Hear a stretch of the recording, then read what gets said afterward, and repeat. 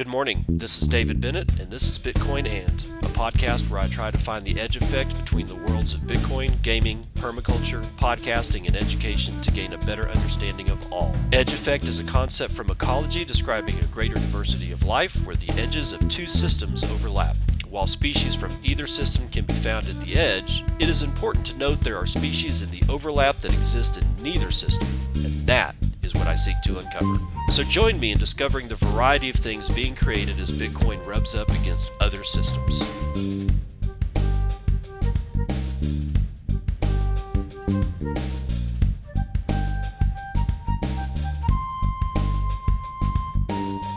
It is 6 a.m. Central Standard Time. It's the 2nd of February 2021. This is episode 358 of Bitcoin, and we got to say goodbye to actor Dustin Diamond, who played Screech in Saved by the Bell. He died at 44 years of age, man. 44. Sometimes, I guess we just don't have the time that we think we have. So, kiss your loved ones and always talk to them like it's the last time you'll ever see them, I suppose. We've got all kinds of chicanery going on today. But I want to start with Nick Carter's tweet sometime on, January the 31st. He says, he's got a picture of the hotel at Jekyll Island and says of it, 77 years ago, some men sat in a ballroom in this hotel for a few weeks. And now art is bad and all of our food is made of corn. Wow. Kind of know exactly what the man's talking about, don't you? You know, the whole Jekyll Island thing was where the Federal Reserve was birthed. And since that time, it's just been this grinding stairwell down to hell. So we've got a chance to reverse things here. And we have been doing our very level best over the last however many years you got into Bitcoin to do exactly that. But yeah, all our food is made of corn, and it's just kind of sick. What's funny here is Al's Lacrosse replies and says, "It was at this moment that I realized how far down the rabbit hole I've gone. I didn't even have to think about that statement for less than 0.1 seconds to know exactly what you mean." Yeah, if I had read this, shit you not, if I had read this, even after in 2015, after I got into Bitcoin, I would not have known exactly what the hell this meant. And certainly, I knew the Fed was bad, but man, how we've got a hold of fiat food and fiat art and fiat architecture and everything's cheap because money is cheap. So, if it's easy to get money to build shit, why would you build shit hard? Honestly, so we're in that stage. We have the chance to reverse it, and that's what we're all doing. 22.3 million of us, in fact, because that's how many Bitcoin addresses were active during January, which is an all-time high. Samuel Hague, writing for Cointelegraph sometime early this morning. January was a record month for Bitcoin's price and network activity, with more than 22.3 million unique addresses actively sending or receiving BTC over that 31-day period. The milestone was spotted by crypto market data aggregator Glassnode, who tweeted that January had seen the highest monthly number of unique addresses that are active in Bitcoin's history. January's spike in activity beats out the previous record of more than 21 million active addresses from December 2017. Since 2017, the number of unique addresses engaging with Bitcoin has not fallen below 10 million per month, despite the increase in unique active wallets. Glassnode also noted the number of active entities on the Bitcoin network has decreased significantly since spiking into new highs in early January. Glassnode defines an entity as a cluster of addresses that are controlled by the same network entity. Bitcoin trade volume spiked to record levels last month as Bitcoin surged past 30,000 to post an all-time high near $42,000 on January the 8th before posting 3 weeks of aggressive range-bound consolidation. On February the 2nd, U.S.-based exchange Kraken announced it had processed more transactional volume during January of 2021 than it had during all of 2019. with $56 billion worth of assets changing hand on the platform last month. The month saw numerous cryptocurrency exchanges experience outages, with Kraken and Coinbase announcing measures intended to prevent future failures in the event of surging traffic and volume. So yeah, even Kraken went down on this whole deal. Coinbase always goes down. That's just a given at this point. Kraken, you got to be experiencing some load to kill Kraken. I mean, Kraken has gone down on several occasions as well, but usually Coinbase is the canary in the coal mine as to what's going on because they always go down first. But, well, whatever. Hey, Bitcoin 2021 is moving to Miami, guys. It sure as shit is. It is not going to be in California. We got a small write-up on this one. It was released yesterday. By the way, this is Bitcoin Magazine, and it looks like it's a release from Bitcoin 2021 itself as the author. So we have heard from the community loud and clear, Bitcoin 2021 has to happen, and it has to be in person because we're getting kind of pissed off about all this bullshit. We were building an incredible experience in Los Angeles, and we were pumped to show you everything that we had in store, but ultimately the uncertainty around Los Angeles and the post-COVID world made it impossible to host the event there this year. That's why Bitcoin 2021 is moving to Miami, and they're targeting June the 4th to June the 5th. Again, those dates are in Miami, Florida, June 4th to June 5th. So they go on to explain what's going on here. They are taking refunds if you can't get to Miami. It says, if you were unable to attend this event in Miami and have already purchased a ticket, please click here. And this is the article that you'll have to go to. And we will process your full refund. All refund requests must be made before February 22nd, 2021. So closing in on the end of the month, you better be able to, have made your decision as to whether or not you're going to pull that trigger. Okay. Just saying. We've got Obi Nwosu is writing this one for BTC Times. Stop the Game Masters. You know what he's about to talk about.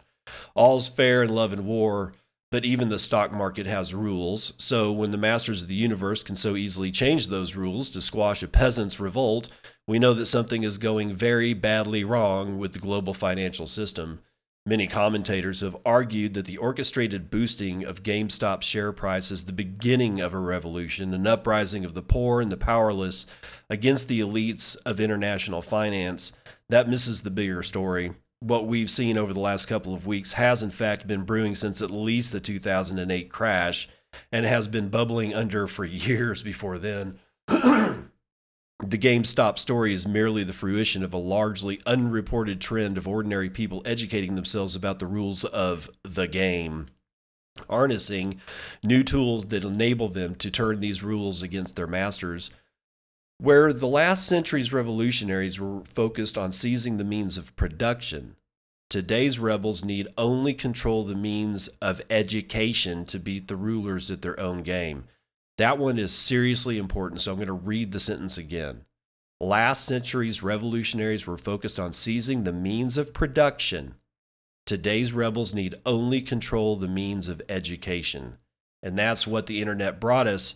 And it seems very odd to me that we've been talking about how the internet has decentralized education and information well before this time, and yet somehow or another, this whole GameStop thing seems to be the very first instance where that education finally got enough, weight behind its fist to smack a bitch out, honestly. Let's just keep it at that. The Game Masters felt that this was very much not good and changed the rules accordingly. What's astonishing, or perhaps not, is the way the Game Masters have framed this revolt. The activities of Redditors who have the temerity to gasp, buy shares in a publicly listed company have been decried as market abuse by the regulators around the world, including the UK's Financial Conduct Authority. Good God. The scramble by exchanges to suspend trading of GameStop could not be a clearer sign of panic, and like so many measures taken in hectic haste, it has sown the seeds of a fresh disaster for the Game Masters this time rather than the ordinary investor. For when we see the financial system rush to rip up the rules and rug pull us, it could not be clearer that we are not welcome to play the game. Just stop. Do not pass go. Do not collect 200 pounds. Just sit by and watch the elites continue their monopoly of the markets and their rewriting of the rules whenever it suits them. This is what the little guy is learning if she or he didn't already know it. But whereas in 2008 we lacked any alternative and were powerless to face in the face of a system where the odds were stacked against us, now we have a means of fighting back. Bitcoin is a system where the game cannot change because the rule book is set in stone. The laws of Bitcoin are adamantine, unalterable, baked in. They cannot be bent for the benefit of the big players. There is no game master to enforce arbitrary rules that prevent ordinary people from fighting back against the system and winning. Early adopters have always known this, and it's long been one of Bitcoin's key attractions, far and beyond the opportunity to make a quick buck. Bitcoin represents a truly level playing field, and the Satoshi drops for everyone eventually. And that's where we'll see the conversation starting to shift around Bitcoin. The GameStop shenanigans is the most powerful advertisement for the failure of traditional markets and the benefit of Bitcoin. Ordinary investors are quickly cottoning on to the fact that Bitcoin provides certainty, not of risk and reward, but of rules. Certainty of rules. Well, man, wouldn't that be nice? Fairness is all that Bitcoiners demand. And whereas other revolutions deployed the guillotine or the rifle, our most powerful weapon is education. Let the game master do his worst. It will only drive more people to begin their own learning curve and journey away from a rigged system towards financial freedom. So what I always love about reading the pieces from Obi, he's got a good take on this because it is about education. Deep effing Value educated his ass on what was going on with hedge fund positions and blew them up accordingly. Okay, but it's not like he just magically threw a dart at a board and just, and all of a sudden the financial system crashes. It took a lot of work for Deep effing Value to figure out where the positions were. From what I understand, it took a fair bit of actual mathematical analysis to find out where to even look to begin with, and finally uncovers the fact that these idiots had shorted a position to the tune of 140%. Now I think from what I understand, they reloaded the whole thing up to 220% after supposedly closing their contracts.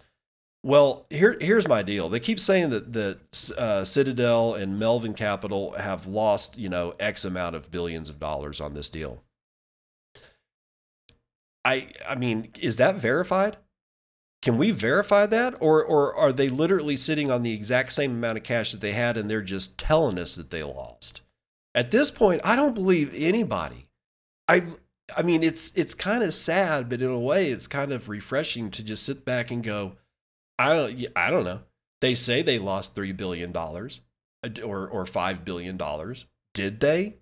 Did they? Is that provable? Is there an FCC filing that I can point at that says, see, they actually did lose this money on GameStop? All right. So take everything you hear with a grain of salt. That's what I tell my kids. Now, this person is not taking anything with a grain of salt, and this is the one point that I'm glad about that. Senator to launch Financial Innovation Caucus to educate lawmakers on crypto. This is Cointelegraph's Samuel Hague. Cynthia Lummis, the first U.S. senator to own Bitcoin, well, maybe, will launch a Financial Innovation Caucus to educate her fellow senators about Bitcoin and crypto assets. She's the first senator in the history of the United States to own Bitcoin and has revealed plans to launch a Financial Innovation Caucus to educate her fellow senators on cryptocurrency and digital assets. Appearing on Anthony Pompliano's podcast on February the 2nd, Lummis announced her intention to establish the caucus, stating, quote, "We hope to use it as a springboard to educate members of the U.S. Senate and their staff about Bitcoin specifically, but about other opportunities for cryptocurrency and financial innovation and blockchain." Oh, God, Cynthia, stop. Lummis stated the caucus will first work to fight the false narrative about digital assets and crypto being used for money laundering, noting that research from blockchain forensics firm Chainalysis indicates cryptocurrency-related crime is smaller than criminal activity with cash. Lummis noted she recently spoke with Treasury Secretary Janet Yellen, whose recent comments regarding the use of crypto in illicit financing caused concern regarding an incoming regulatory crackdown to reverberate across the cryptosphere. Lummis sought to quell the crypto community's... the word crypto is making me sick, guys. Sorry. Lummis sought to quell the community's concerns about Yellen, describing the Treasury Secretary as having an open mind about the thing. However, the senator stated it's going to take a lot of work to get where we can have an open dialogue that is free from the clutter of seeing this knee-jerk reaction to the concern that all crypto is subject to criminal activity. Quote, regulations in this space need to leave room for innovation, end quote. Senator Lummis purchased Bitcoin during, 2013 to 2014, and has since touted Bitcoin's utility as a store of value. She likened Bitcoin to a permanent mineral trust fund that she oversaw while working as Wyoming state treasurer during the 2000s. Quote, I was state treasurer in Wyoming during the first part of the 21st century, so I was always looking for a store of value. We have in Wyoming permanent funds that are based on extracting minerals and oil and gas from the ground. We take a severance tax from minerals and invest it in a permanent fund, she said. Quote, the concept of that permanent mineral trust fund is that when the minerals are gone, we still have revenue left over because we invested the proceeds and continue to invest them in a diversified asset allocation. Bitcoin reminded me of our permanent mineral fund, end quote. Continuing with another quote, there will only be 21 million Bitcoin mined, and because it is a finite resource, I see it as a very good store of value, Lummis concluded. So Our Lady upon the Hill doing the Lord's work here. Now, with this whole stock market thing and exchanges halting or severely limiting access to trading, such as Robinhood, TD Ameritrade, eToro, during this whole GameStop thing that's going on, we have Switzerland. All right, so here's this one. Now, it's about tokens, but I mean, come on. At least they're doing something that may have a positive impact on things going forward, right? Especially when it comes to just general plebs being able to trade and trade freely and not have the rug pulled out from under them or the rules changed over them, like Obi was talking about. Switzerland's token securities law ushers a change for digital assets. Regulated crypto bank SIBA and Sygnum each issued tokenized securities to mark the occasion. This is CoinDesk's, who is it? Oh, Ian Allison, writing yesterday. Switzerland now lets tokenized securities trade on a blockchain with the same legal standing as traditional assets. The new law went into effect on Monday. Swiss lawmakers decided not to create a completely new regime, but adapted legislation to graft specific features of distributed ledger technology onto the existing legal framework. The DLT amendments recognize tokenized securities as a new class of asset whose legal ownership rights are automatically transferred via the blockchain to each new investor. Quote, previously you had uncertified rights that Previously you had uncertified rights there that had to be assigned. And a lot of smart people were looking at how that could be done on chain, said Alexander Vogel, a partner at Swiss law firm Mayer Lustenberger Lachenel. Quote, with these new registered rights, it's clear that you have legal certainty. If they are properly transferred on a blockchain, the new owner who holds them in his or her wallet is definitely the owner of these rights. So it's a bearer instrument. The law further cements Switzerland is one of the most advanced jurisdictions in the world for crypto. Only Singapore is at a similar level. That said, it's not going to be a free-for-all. Obtaining the necessary license from Swiss regulators takes time and effort. Oh, God. Switzerland's two regulated crypto banks, Sygnum and SIBA, chose to mark the occasion by issuing tokenized securities. Announcing today, Sygnum tokenized a range of premium investable wines from Fine Wine Capital AG. Meanwhile, SIBA is issuing a Series B equity share as Ethereum ERC20 tokens. Jesus God. The move will allow for seamless connectivity for trading and liquidity on future internationally recognized digital liquidity venues, the firm said in a press statement. Speaking about the new legal wrapper for tokenized assets, Matthew Alexander, head of digital corporate finance and asset tokenization of SEBA Bank, said, quote, "It's a genuine blockchain-based digital twin of a traditional security. Switzerland's strategy is to provide a bridge into this new digital economy and the transition from traditional fiat ways of banking and security assurance," end quote. Alexander said any issuer in Switzerland could take advantage of the new laws. That includes Swiss banking major UBS, for example, which issues its primary securities on SIX, the country's national stock exchange. Presumably, the DLT law will fuel the fire under the SIX digital exchange, SDX, to get its services up and running and ready to cater to this emerging market. So, SDX, this is a quote, "The digital twin of the Swiss stock exchange is still under construction and has been for a long time," said SEBA's Alexander, "but it will then host these digital twins, and that whole transition is coming. Yeah, soon, TM. Still, SDX could be missing a trick if it doesn't get its skates on. Both Sygnum and SEBA have ties to Singapore and will operate as market makers on DBS's bank's new digital exchange, which is now up and running. MLL's Vogel agreed Switzerland's new DLT legal underpinnings would look attractive in Singapore as well. Quote, "It will definitely give more legal certainty, so even though it's traded in a foreign jurisdiction, you would still look at the underlying right for investors to have the confidence to invest in that asset," end quote. So here's my problem, is that some of these things are on Ethereum, and it's almost as if that they don't know what's going on with Ethereum 2.0. And that's a real problem. I mean, a huge problem. I mean, how are these things going to transfer over if, and that's a huge if and when, and probably not when, Ethereum 2.0 cranks up? Is it possible that these types of things that are occurring are going to cause Ethereum to not be able to transition to proof of stake, is my largest question that I have about this whole thing. Because if you shoot too many spikes in the ground and chain your ship to it, eventually that thing is going to stop moving and is going to sit right where it is. And these guys are, this news story out of Switzerland to me looks like dropping a very big anchor, right?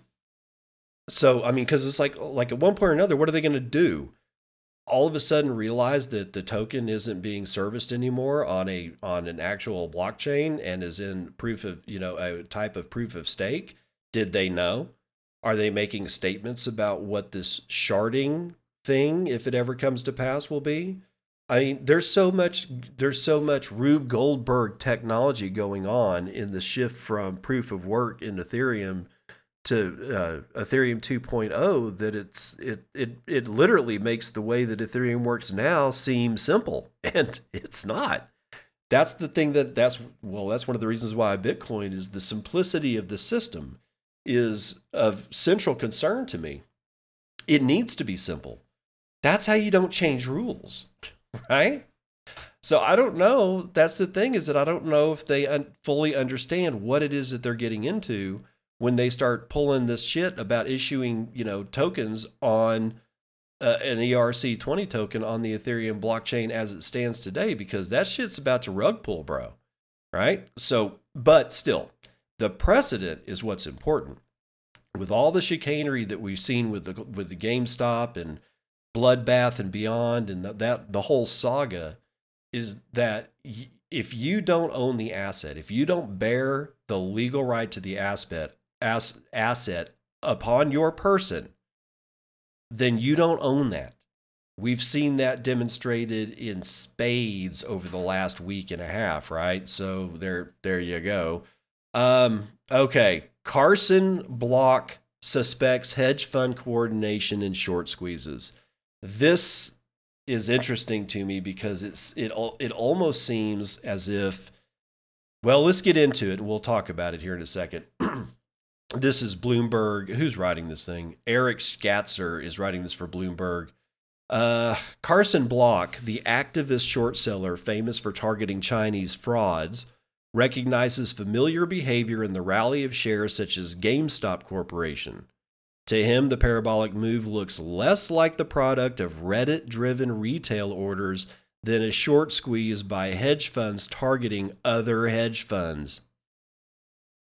You see where I'm going with this. If you don't, we'll get to it. I've wondered, is there coordination with these hedge funds? What constitutes coordination? Did they cross the line? This could be interesting, end quote. For the moment, it's an unproven theory, but if Block is right, what seemed like a history-making retail uprising last week was just as much a convenient smokescreen for internecine hedge fund warfare.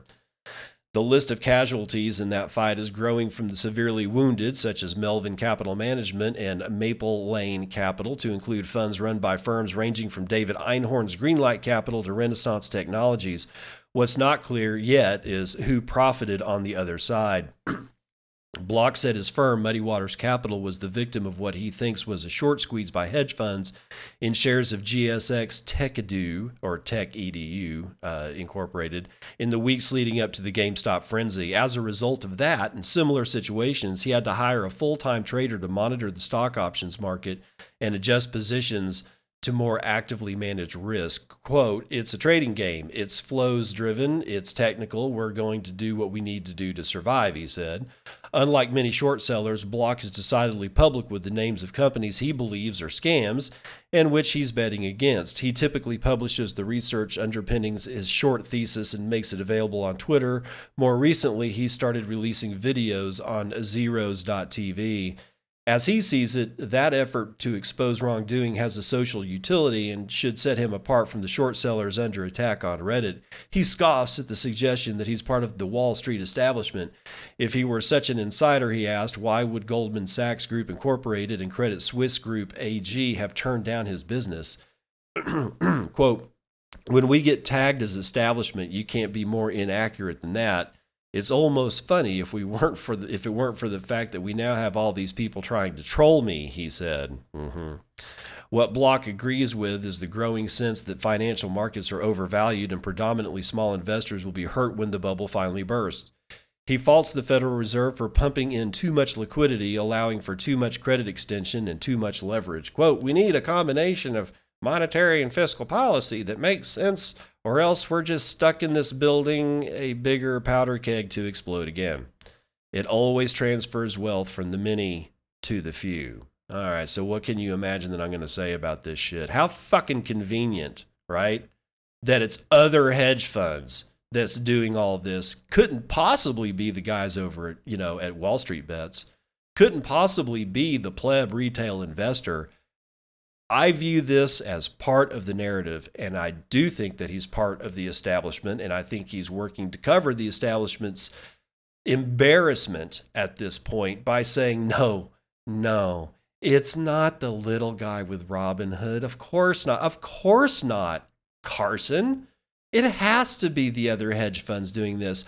Only you guys can make these moves. Only you guys can do it, right? It can't possibly be the unwashed, uneducated, covered in shit masses groveling at the foot of the fucking king for food. No, can't be them. It has to be other hedge funds. Has to be. In fact, yeah, I'm sorry guys, but I'm calling full bullshit, full stop. I don't think that it's other hedge funds. I think other hedge funds may have gotten into the play once they figured out what the hell was going on, maybe like rework some of their positions in a way that didn't kill their ass to take advantage of what was going on the street. But I don't think for a second that this was initiated nor completely the fault of other hedge funds. I think it was the guys over at Wall Street Bets. I think it was the unwashed, uncleaned, uneducated masses groveling in the street. I think that that's what it really was, right? Otherwise, why would all the retail outlets throttle their shit in a way that is clearly criminal activity? Selling a user's position without their authorization, nor permission, nor knowledge. cutting off buying but still allowing selling. And when buys did come back, you were able to buy one share at a time. And I don't know if that was in a 24-hour period, but yes, there were 50 equities that Robinhood had throttled to the point where you could only buy between 1 to 5, depending on the actual equity itself, of that particular equity. But selling, no, you could sell. And if you didn't sell, they'd sell your ass for you. Right? But no, according to Carson Block, it was other hedge funds who did. Oh, bullshit, Carson. Let's run the numbers.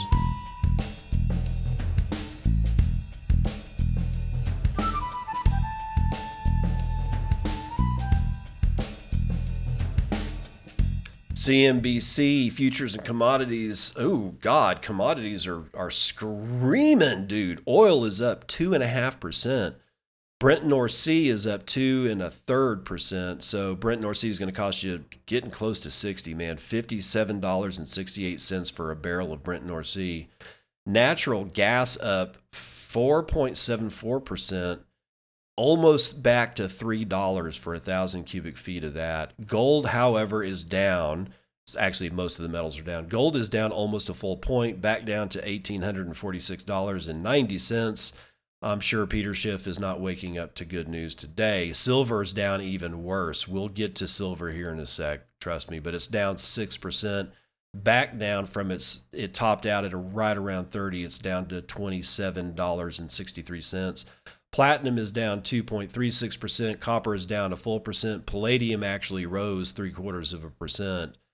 Indices look like they're all in the green. Dow futures going to come in trading up 0.77 to the upside. S&P futures 0.81 to the upside. NASDAQ futures 0.7 to the upside. And S&P mini to the upside by 0.83. Let's talk about real money. Bitcoin rallying a little bit, $34,787.76. Is that my low? I'm going to go ahead and call that. No, it's not my low. CEMEX is my low, $34,753, whereas GDAX has the high over at $34,836. So a little bit of arbitrage room if you want to go through all that bullshit. 321,000 transactions performed in the last 24 hours. That's about 13,500 transactions per hour on average, with over 500,000 BTC being sent in that 24-hour period. A little higher today, thank God. 22,700 BTC being sent every hour on the hour. 1.7 BTC is the average transaction value, while the median transaction value gets a boost 0.027 BTC, or about $940. Block times are still high, 10 minutes and 45 seconds. 1 BTC being taken in fees on a per block basis, and 142 BTC being taken in fees overall in the last 24 hours. Hash rate has fallen by 10.5%. We are back down to 131.64 exahashes per second. What did Doge do? Doge is back where Doge always is. No, it's actually still up, hovering at 3 cents. 3.3 cents a Doge. And at 40,000 transactions in the last 24 hours, it beats BSV. Wait, no, it's not beating BSV. It's beating BSV by market cap as well as Ethereum Classic, but not by transaction. Although it should be noted that Bitcoin SV has fallen in their daily transactions to 277,000 transactions per day, right? That's well below Bitcoin's 322 transactions in the last 24 hours. So you remember Bitcoin SV was saying they could do all these transactions. Basically, those transactions were driven by bots that were feeding the blockchain with weather data as a transaction. And they would have, consistently 650 to 700,000 transactions per day. And they'd look and point at us and say, see, we have more transactions. Oh, bullshit. Not when they're fake. And we're seeing them fall off a cliff. Bcash, not much better, 285,000 transactions. Litecoin, which probably has more, more street cred, for lack of a better term here, at 80,000 transactions, probably has more meaningful financial activity than Bcash and BSV put together. But there you go. Hey, Clark, what do you got? We got 44,000 transactions, and they will have to step on to 74 blocks to clear. We have stolen 5.41% of gold's market cap, and one Bitcoin will buy you 18.8 ounces of gold. Full market capitalization for Bitcoin is $650.4 billion. Nice. Clark's showing a price of 34,935. There are 18,617,069.15 BTC in circulation at this time. There is 1,062 BTC in the Lightning Network. That's $37.1 million worth of capacity, run over 8,592 nodes with 37,502 channels. Percent of Tor capacity for the Lightning Network has increased a tick. 52.9% of Lightning Network is now run over Tor, and that has a capacity of 561.55 BTC being run over 3,280 Tor nodes. That's going to do it for Vitals.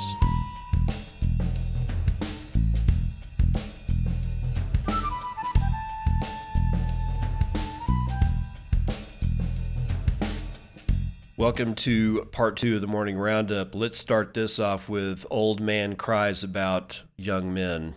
Be prepared to lose 80 to 90% of it, and if it's still worth it, then have at it. But the biggest loss of capital here will be the human capital of young men who are sitting and staring at their phone and watching the price of Bitcoin or the price of AMC.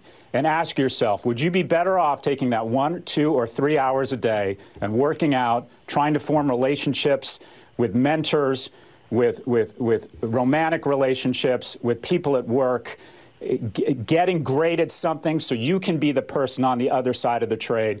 The greatest loss in capital here is from young men who are more prone to gambling addiction, who don't understand the markets. I think we are setting ourselves up similar to how there's a ton of young women out there who became very depressed by sitting in their rooms looking at Instagram.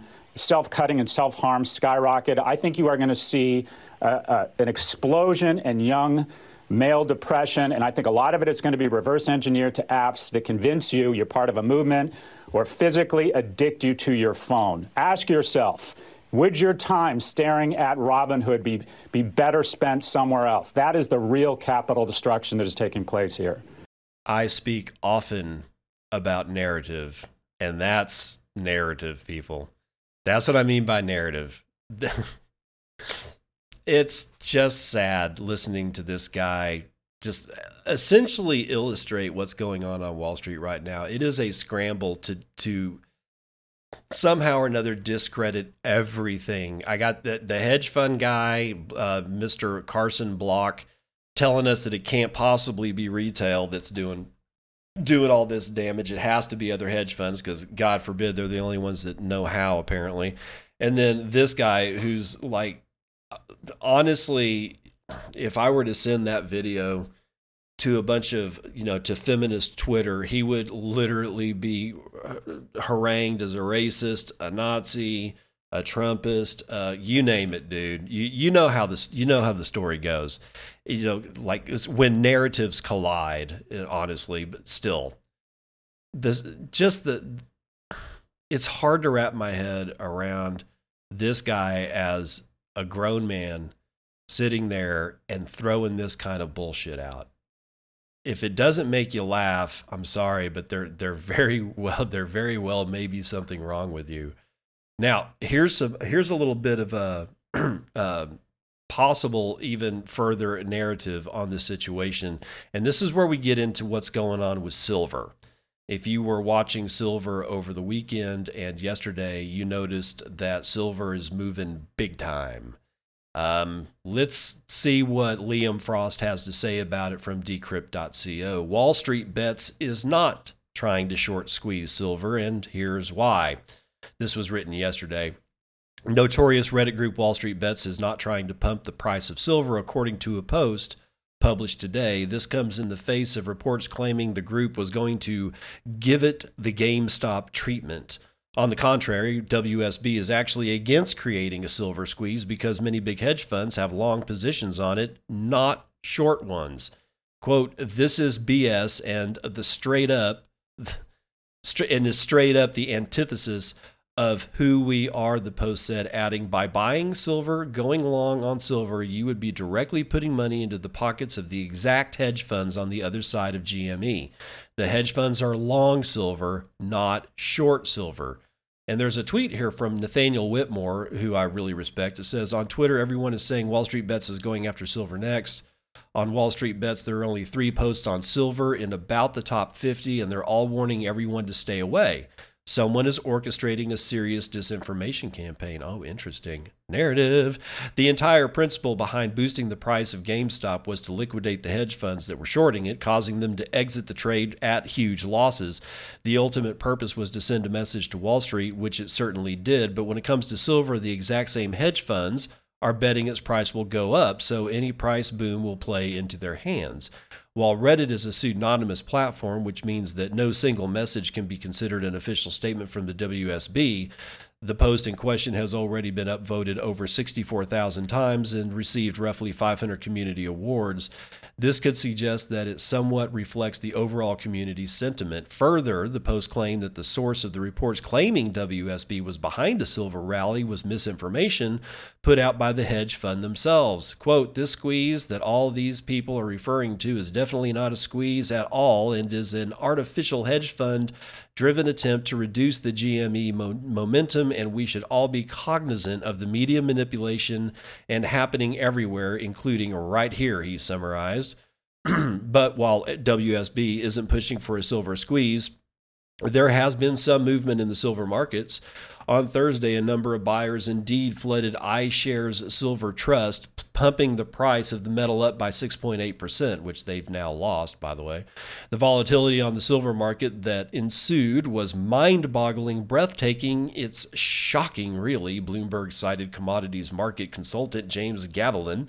However, even if the WSB really wanted to short squeeze silver, which they apparently don't, it would be not nearly as easy as pumping GME, since the two market sizes are simply incomparable. For example, the shenanigans around GameStop stock resulted in its market cap growing from $1.2 billion at the start of 2021 to $24.2 billion last week.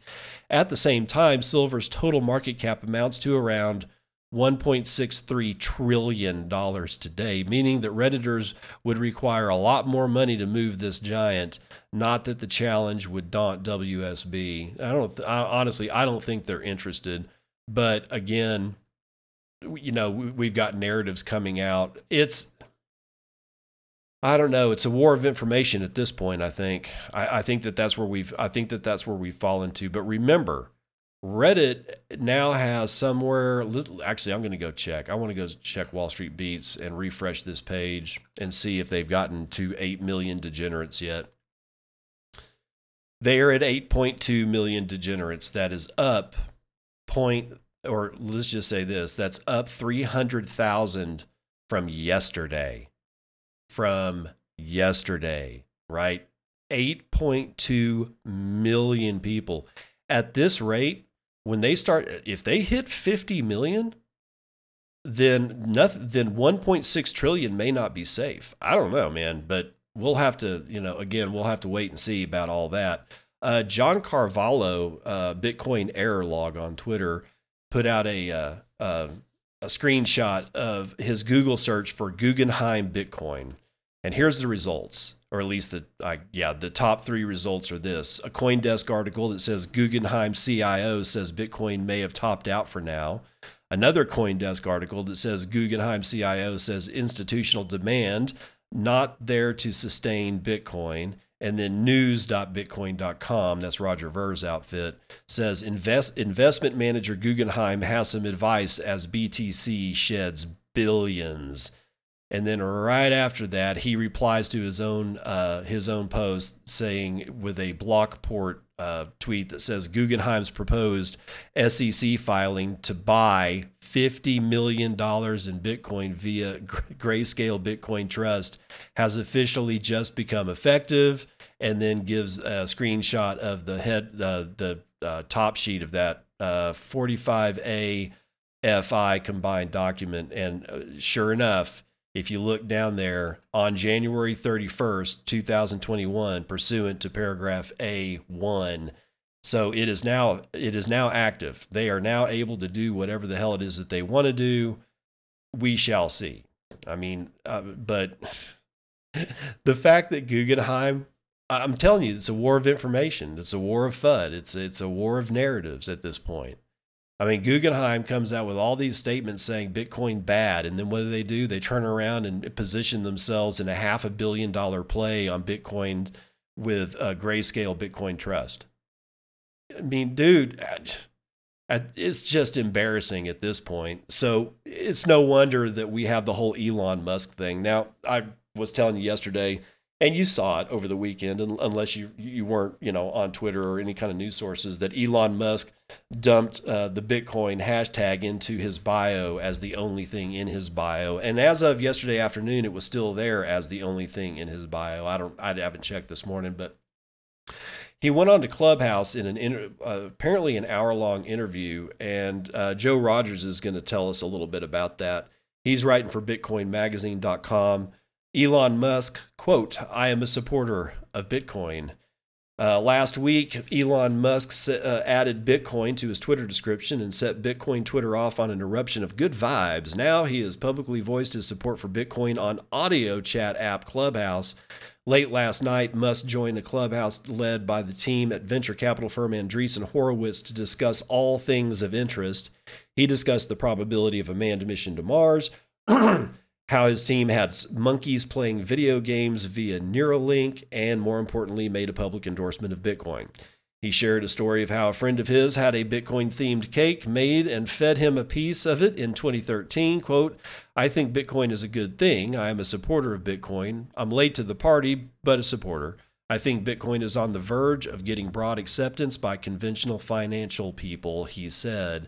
Aside from his glowing words for Bitcoin, Musk held no punches back in welcoming Robinhood CEO Vlad Tenev to the Clubhouse chat, calling him Vlad the Stock Impaler. Andreessen Horowitz is an investor in both Clubhouse and Robinhood, and it would stand to reason that it wants to facilitate some redemption for Robinhood among its users following the company's recent actions in the Wall Street Bets saga.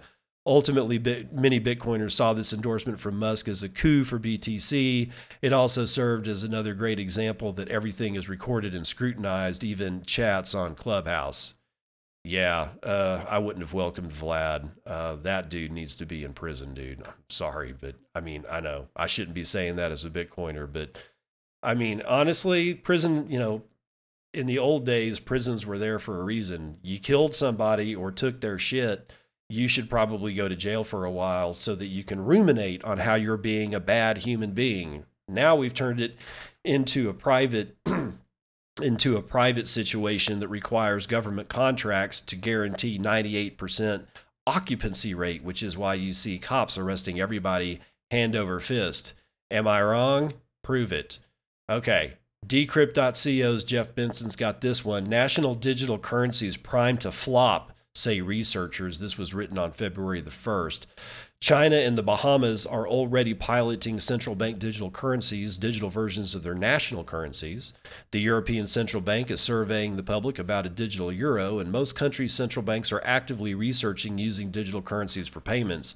Maybe they should just stop, say a pair of researchers who argue in a paper released today the whole enterprise of creating substitutes for digital cash is at risk of failing because it lacks an obvious justification.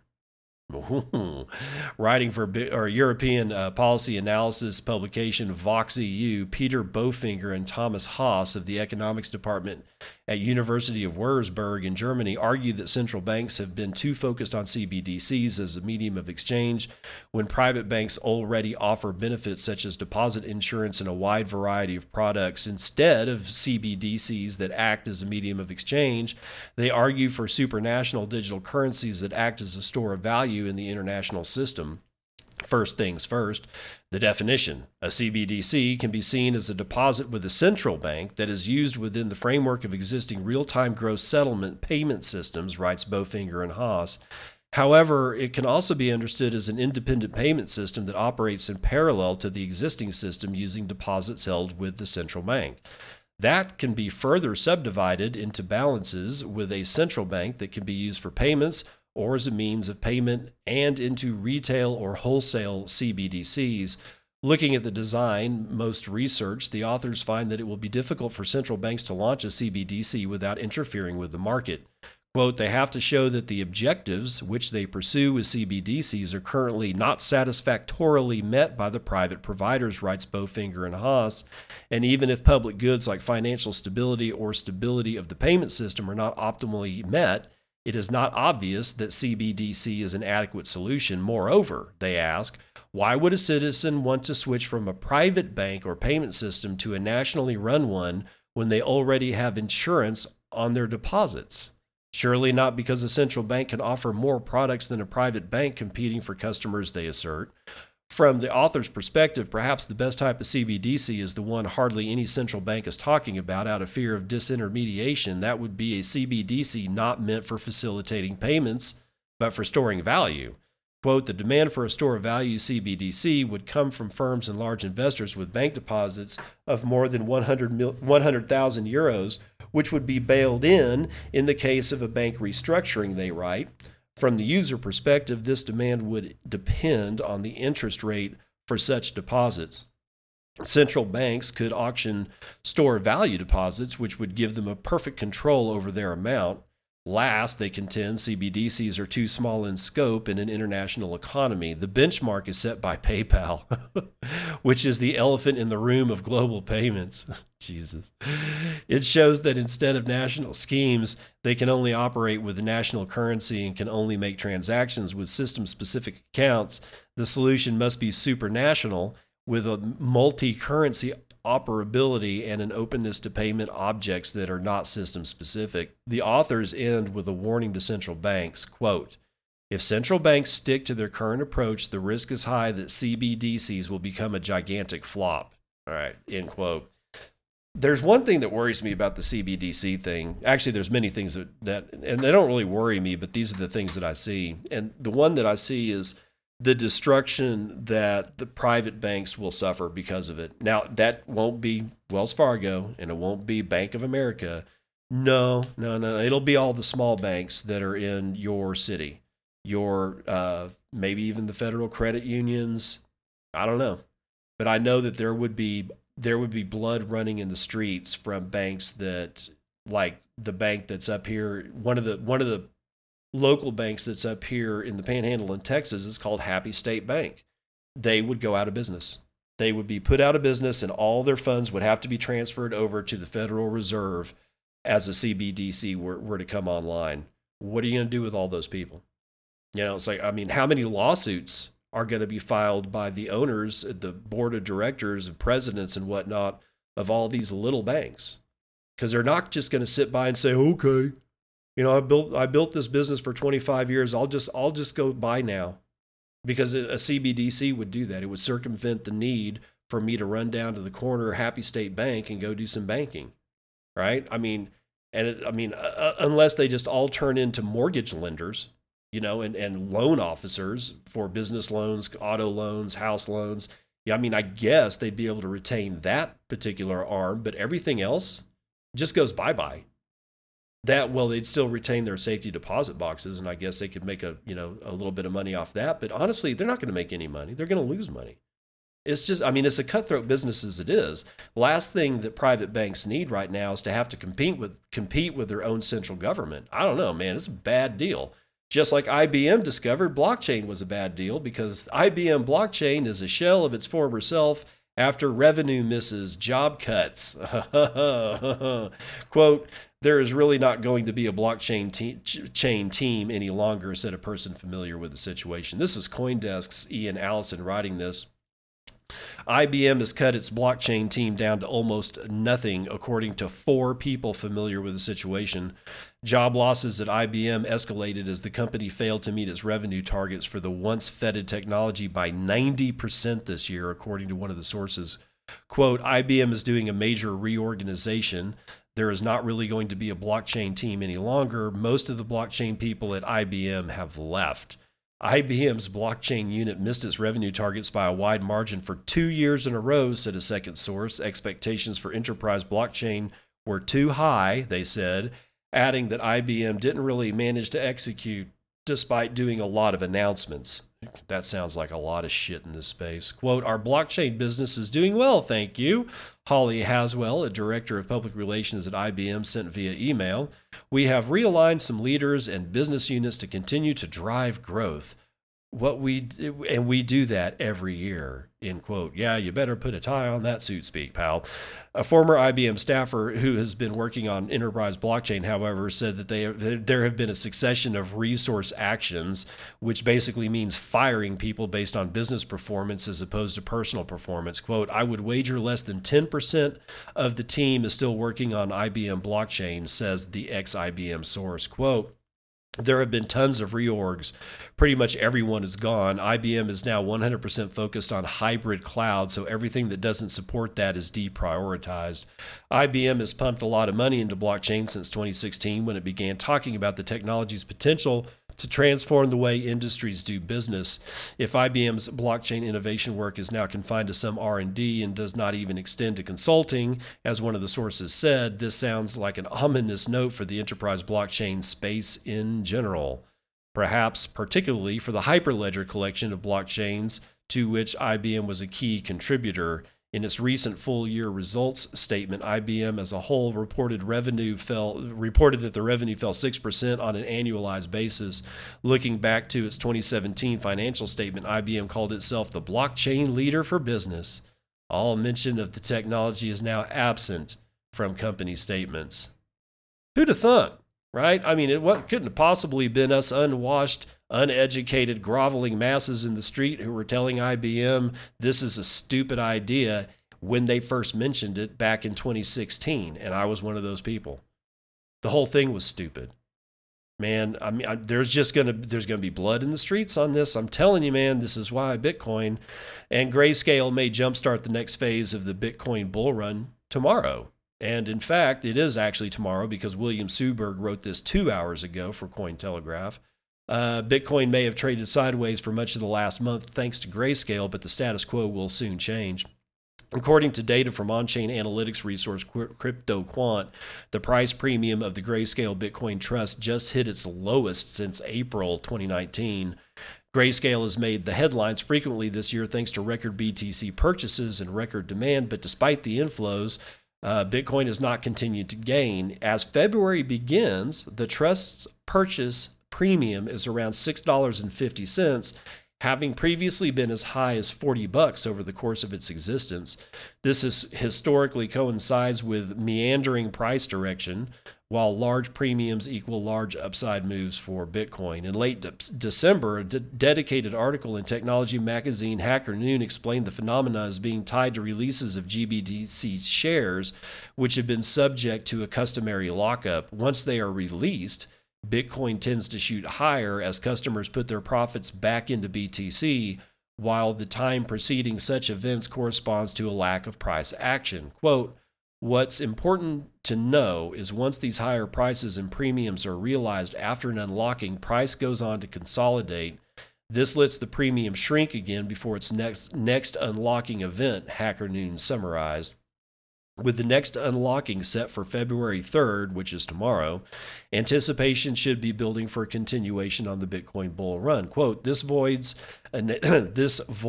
enables premiums to shrink again, just like the 9 times before, the article continued, correctly predicting the price behavior for the second half of January.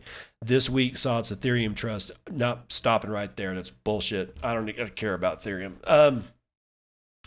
Yeah, so apparently what's going to happen is that tomorrow when the unlock occurs, people are going to have to be able to take a distribution out of the profits that they made over January, which were probably quite large, and many of them are going to sink it right back into GBTC, which means that Grayscale is going to have to buy more Bitcoin.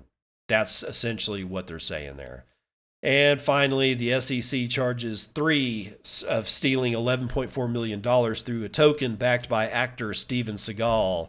Remember Bitcoin with 2 eyes? Yeah, I do. I remember Bitcoin with 2 eyes. The U.S. Securities and Exchange Commission on Monday charged 3 associates of defunct crypto firm Bitcoin 2 Gen with defrauding investors of $11.4 million through the 2018 B2G token offering infamously peddled by actor Steven Seagal. Bitcoin 2 Gen and Start Options founder Christian Christak and company promoter John DeMar allegedly violated federal securities laws during the 2018 raise, with DeMar associates Robin Enos aiding and abetting. According to the SEC, DeMar also faces criminal fraud charges in a parallel suit filed on Monday. The trio allegedly promised to deliver Bitcoin 2 Gen's investors an Ethereum-based token the SEC claims never existed. They allegedly disseminated misleading brochures among 460 investors to whom they'd promised a mineable and tradable digital token, B2G, selling the sham for funds that they never returned. Bitcoin 2 Gen also banked on the blessing of actor Steven Seagal, whom Christak and DeMar, through a pseudonym, trotted out as a brand ambassador instead of a promoter, earning $120,000 to pump B2G. Seagal, who was not named in the Monday suit, settled related charges last February. The charges bring the regulator's ICO crackdown into its second presidential administration. Regulators first began pursuing allegedly fraudulent ICO projects during then-President Trump's administration, but appeared poised to continue that trend under Biden's term. Again, this is all the low-hanging fruit. And guys, there's a lot of low-hanging fruit. That's going to do it for the Morning Roundup.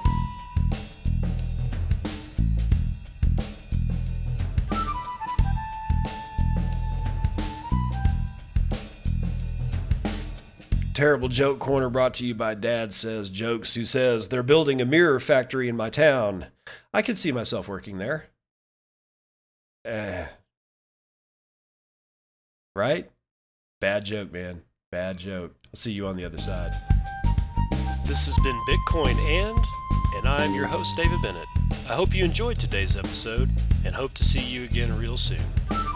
Have a great day.